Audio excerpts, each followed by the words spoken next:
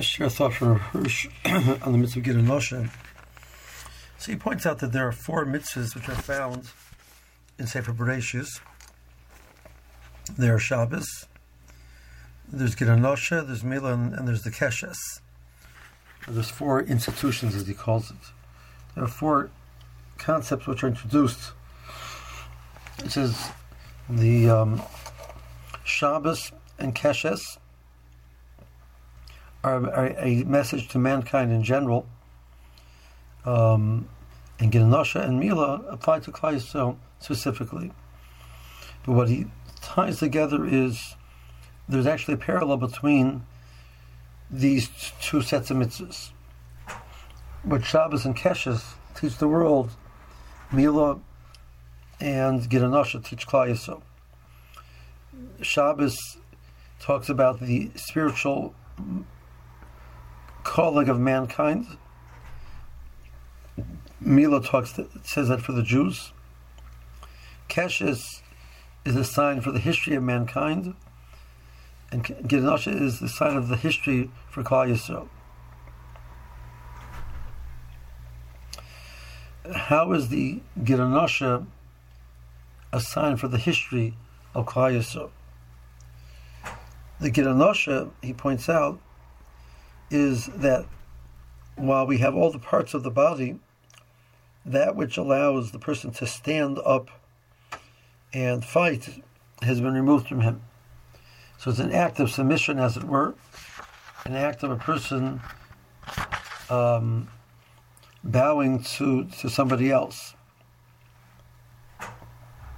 You see, it's interesting at Taich that the idea of an Isha,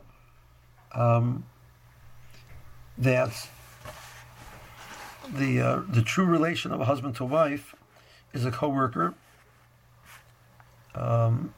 and placed equal to the man. So Ish and Isha, we do not see is elements of submission between the man and the woman.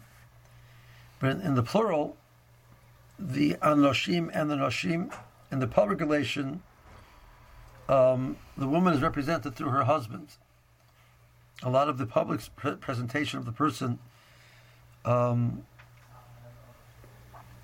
so only in the public life do women appear as having a weaker element.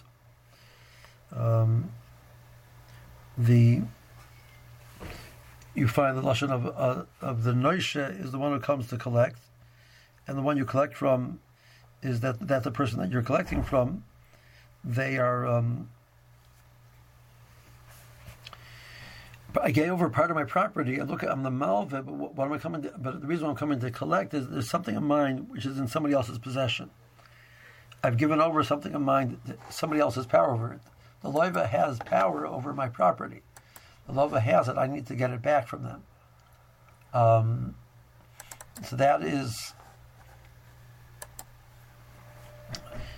interesting thought process, b'chlal, in seeing.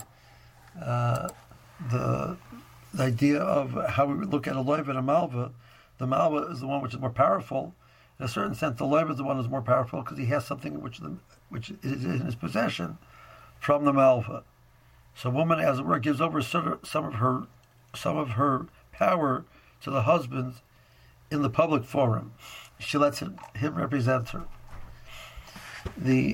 But over here, Yaakov Avinu is submitting, as it were, to Esav, to recognize that the strength of Klal Yisrael is not going to be in the physical prowess, not going to be in the physical ability to stand up. And as a matter of fact, the way Yaakov actually was successful over Esav was by bowing down to Esav. But that's a temporary state. The Nosha means it went out of place, means it can go back into place. So, the message of Klal Yisrael is that which we stand and fall in the future. Strength for Klal Yisrael does not lie in the sword that, like Esav. If Yaakov Avinu falls, if Klal Yisrael falls, it's not because it's not equal to Esav in power, because it does not understand that its protection comes from Kadosh Baruch Hu.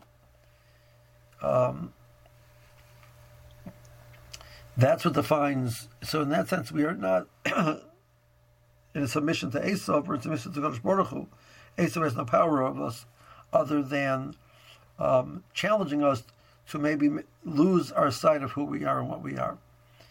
That's interesting. The few interesting points over here is how he sees Gid Anosha, how he sees the relationship between man and woman in the public sphere and in the private sphere, and how he sees the certain strength that a loiva has over a malva. Have a good Shabbos.